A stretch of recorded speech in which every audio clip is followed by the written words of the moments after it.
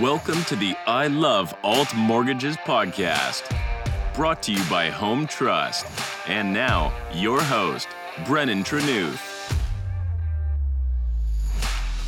Hey, Broker Nation. On this episode, I am joined by Daniel Finkelberg, mortgage agent at Clear Trust Mortgages. Daniel joins us today to talk about his transition from the minors to the majors of mortgages and how his strong work ethic, peers, and partners have attributed to his early career success. Plus, we dive into his amazing podcast, Excellence of Execution, where he explores how to build sustainable book of business in a million different fashions.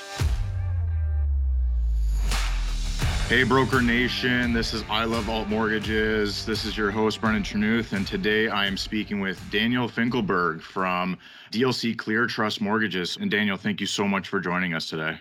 Thank you so much for having me. I'm very excited. That's awesome. Thank you. Okay, so obviously you're a mortgage agent with Clear Trust, but maybe you want to just let us know a little bit more about your journey so far within the mortgage industry, maybe a little bit more of a background of anything that you did before jumping into the mortgage industry. No, sure, 100%. So I come from a background of institutional banking. I entered the mortgage business quite young. It was actually my first full-time job, and it kind of fell on my lap, the mortgage side, because when I went to university, I was studying finance, economics, and strategy, and I was hopefully going to go into investment banking. And when it came to the point of actually, signing that contract, I decided I'm not going to have somebody chain me to a desk for 18 hours a day and tell me what I'm worth. And at that same time, I was working as a part-time financial advisor at one of the big six banks here in Canada. And an opportunity arose itself to become a mobile mortgage specialist with this particular bank. It was a full commission role. I was living at home with my family, and I thought it was the right time to make the move. Being the ambitious young man that I am, I hit the ground running with really, really strong support in terms of management, and I've never looked back. So I worked institutionally for about 2 years as a mobile mortgage specialist. Before that, I worked 2 years in various roles, starting as a teller. But I was put to work at a very young age. My father is a big proponent of, work ethic and, earning everything that you want. So he put me to work very, very, very young. I worked at Tim Hortons actually for like 7 years before I got into banking. So if you, need a double-double, I'm your guy. So I jumped into being a mobile mortgage specialist. That year, I was nominated to be the rookie of the year within that bank. And it really gave me my footing to become the man and mortgage agent that I am today. So fast forward 2 years as a mortgage specialist with that specific institution, I made the jump over to Clear Trust Mortgages as a mortgage agent. I think it's natural progression. I feel as though being at the bank is kind of like playing in the minors. And then, when you graduate to the broker space, you're like playing in the majors now, right?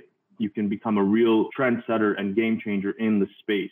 And the broker space gives you the freedom to do so. And naturally, when you service a certain amount of clients and they return back to you and you're only offering a certain amount of products, it becomes challenging because you can't spread the risk out evenly.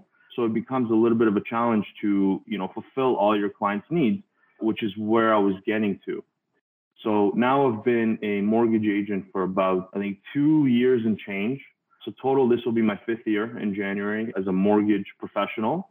And it's been the best thing that's ever happened to me. I feel like one of the luckiest guys in the world. I wake up every morning. If anybody's listening to my podcast, which we'll talk about in a bit, I wake up at 4:30 in the morning with the biggest smile on my face.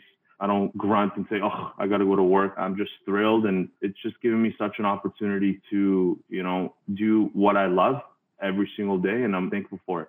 So you're definitely part of the 5 a.m. club then, eh? Oh, for sure. It's awesome. Well, thanks for sharing that. And obviously you stated that, you started off very early in the industry as well. We see a lot of agents at different points in their life and careers where they're, coming into the mortgage industry, wanting to be an agent and et cetera. So what kind of challenges did you immediately run into just kind of jumping over into the mortgage agent role, being so young, right? So there were different challenges for me to get into the mortgage specialist role than there are into the mortgage agent role. So I think I want to focus on the mortgage specialist role, which would be the same challenges for anybody entering the mortgage broker space brand new, right? So, my mother always said I had the face for radio. So if you guys release this as a video, people will think I'm 44, but I'm actually in my late 20s. So the mature look obviously was a help for me, but a really key component for me, because of the lack of experience in both life and corporate culture and mortgages, I had to become the absolute expert in not only mortgages, but in the market of mortgages. So I studied the broker kit.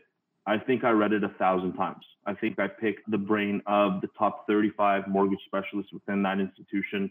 I asked my manager to connect me with all of them. I really took it upon myself to become the best of the best so that I can give value to my clients, so that there's never a question of whether I'm too young to be handling their financing. So that was the biggest challenge I had, is to how do I overcome somebody saying, this is a kid, how am I going to let him do my financing? So I took it upon myself to become the absolute expert in the space, the absolute expert in mortgages, so I can provide that value to the clients. Secondly, I wanted to deliver with conviction. I wanted to speak with confidence. I didn't want to be perceived as somebody who doesn't know what he's talking about. So I had to train myself to be able to speak with conviction and confidence. And this is something that took a lot of time. There was a lot of practice. You know, my father would sit down in his office and I would sit in front of him and just talk mortgages with him as if he's a client, just to prepare myself. And thirdly, which I think is very, very, very important, I never lied to anybody. If I didn't know the answer, I didn't try to come up with an answer. I said, I don't know for sure. I'd like to circle back with somebody that will know for sure and get back to you. And when I gave somebody my word that I will get back to them, I always did. So those three key things really helped me right in the beginning to become the mature mortgage professional that I am today. And I think those are three really important pieces of advice that you just gave there too, for anybody that's, looking to jump into the mortgage world, the mortgage industry. I mean, it does take a lot of work and effort that you have to put in to become the best that you want to be. And, you don't want to half-ass it per se, like you don't want to just do things half, but, you really want to put in that work and dedication. And obviously in 2020, you saw that kind of come to fruition. All your hard work kind of paid off. You were nominated as one of the CMP's Rising Stars in 2020. So obviously you worked very hard for that, but ultimately, why do you think that you were selected for that award? Well, I think there's a few components that make up the reason why I was selected for that award. I think obviously volume is a key component in that. I think they look at high producing agents within a certain age. So I think that had a lot to play with it.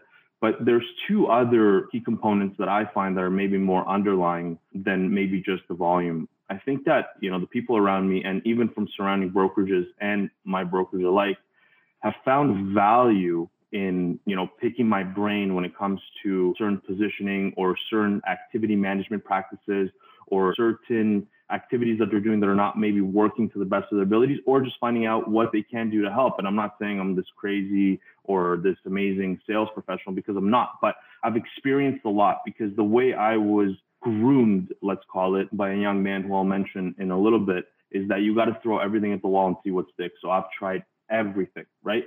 And they don't call me the excellence of execution for no reason, right? I will do whatever it takes and I will execute as far as I can until I see the results come through. So I think my peers took it upon themselves to nominate me for all the hard work. I know you guys can't see this, but my door is just to the left of me. And there's typically a lineup of, 15, 16 people on any given day. Just, Dan, can I get a minute? Dan, can I get a minute? I try to limit the get a minute meetings, but nevertheless, I think they found value in that. And secondly, one of the most important things to me and one of the biggest assets I have is you guys, partners. And I try my best to make it as seamless as possible and try to give, the best packaging of files to you guys to make the process seamless enough that we can do the volume of business that we do. And I think my partners, especially Home Trust, have found value in that and have decided to nominate me for that as well. So I think it's all encompassing volume, peers, and partners that have allowed me to become CMP's Rising Star in 2020. And hopefully, God willing, this year I'll be in the CMP's top 75. I think it's Canada or Ontario. Oh. Yeah, well, that's awesome. I do want to touch on something that you said a little bit earlier. And obviously, in your previous role before you became a mortgage agent, you're probably limited to what you could offer your clients, and you were looking for something a bit more where you could be more of a full service person, right? How important today for you is the alternative mortgage space to your overall, offering that you can, offer to your clients? So I'll give you the short answer, but then I want to give you some context. So it's absolutely crucial. Without it, I might as well still be a banker. Yeah. But when I joined, I was scared of the alternative space. I didn't want to dip my feet into it. In the first year, I think I did one B loan, and it was only as a function of the customer knowing that they needed a B loan. As I was growing and progressing as a mortgage agent, I understood that not only do I need time to, groom myself to understand the policies, the procedures, the rates, the fees, but this is something that is adding value to my book of business. So why am I so scared of it? And it's such a challenge when you're faced with an alternative client who thinks they're an A client, because when I was at the bank, I would try to make it fit within the bank model, but sometimes it's just not the case. And when you talk about the rates and you talk about the fees, forget the lender fee. Let's talk about broker fee for a second.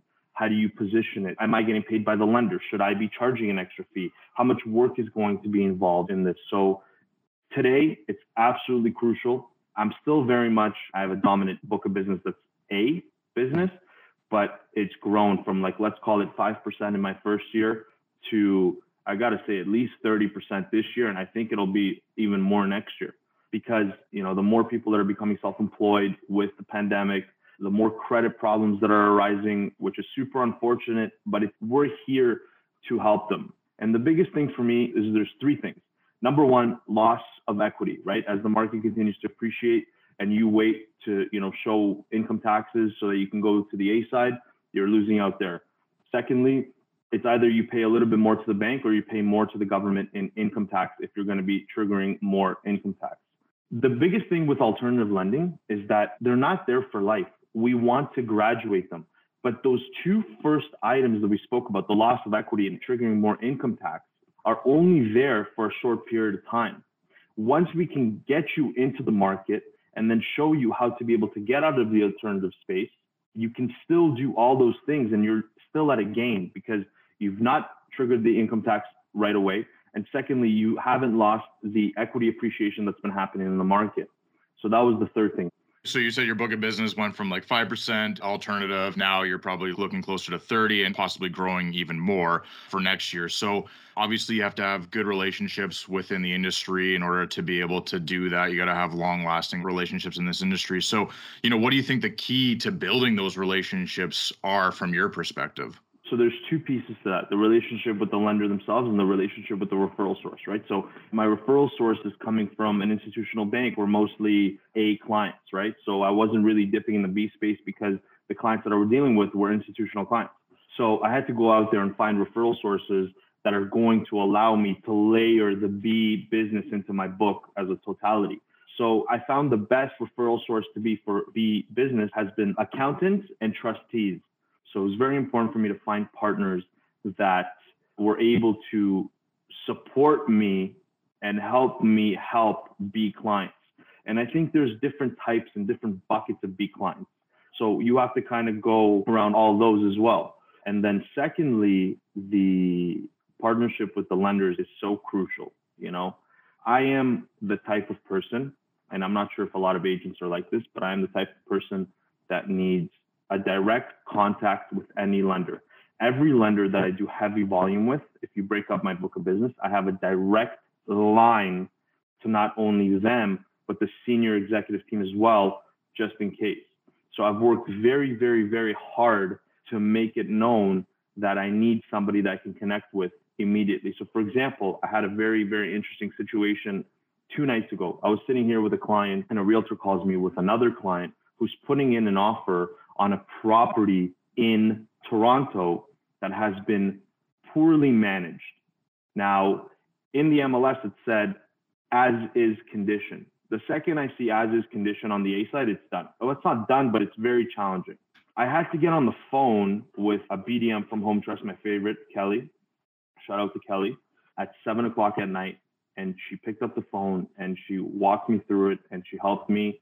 And now that client is a happy Home Trust client. So I'm not saying that I'm calling every bank at 7:00 at night because I'm not, but this was a circumstance where I needed somebody. And if I didn't have that direct line, that customer could have gone to somebody else who did have that line. Now, in order to have that direct line, I think there's expectations from me that are needed from the lenders.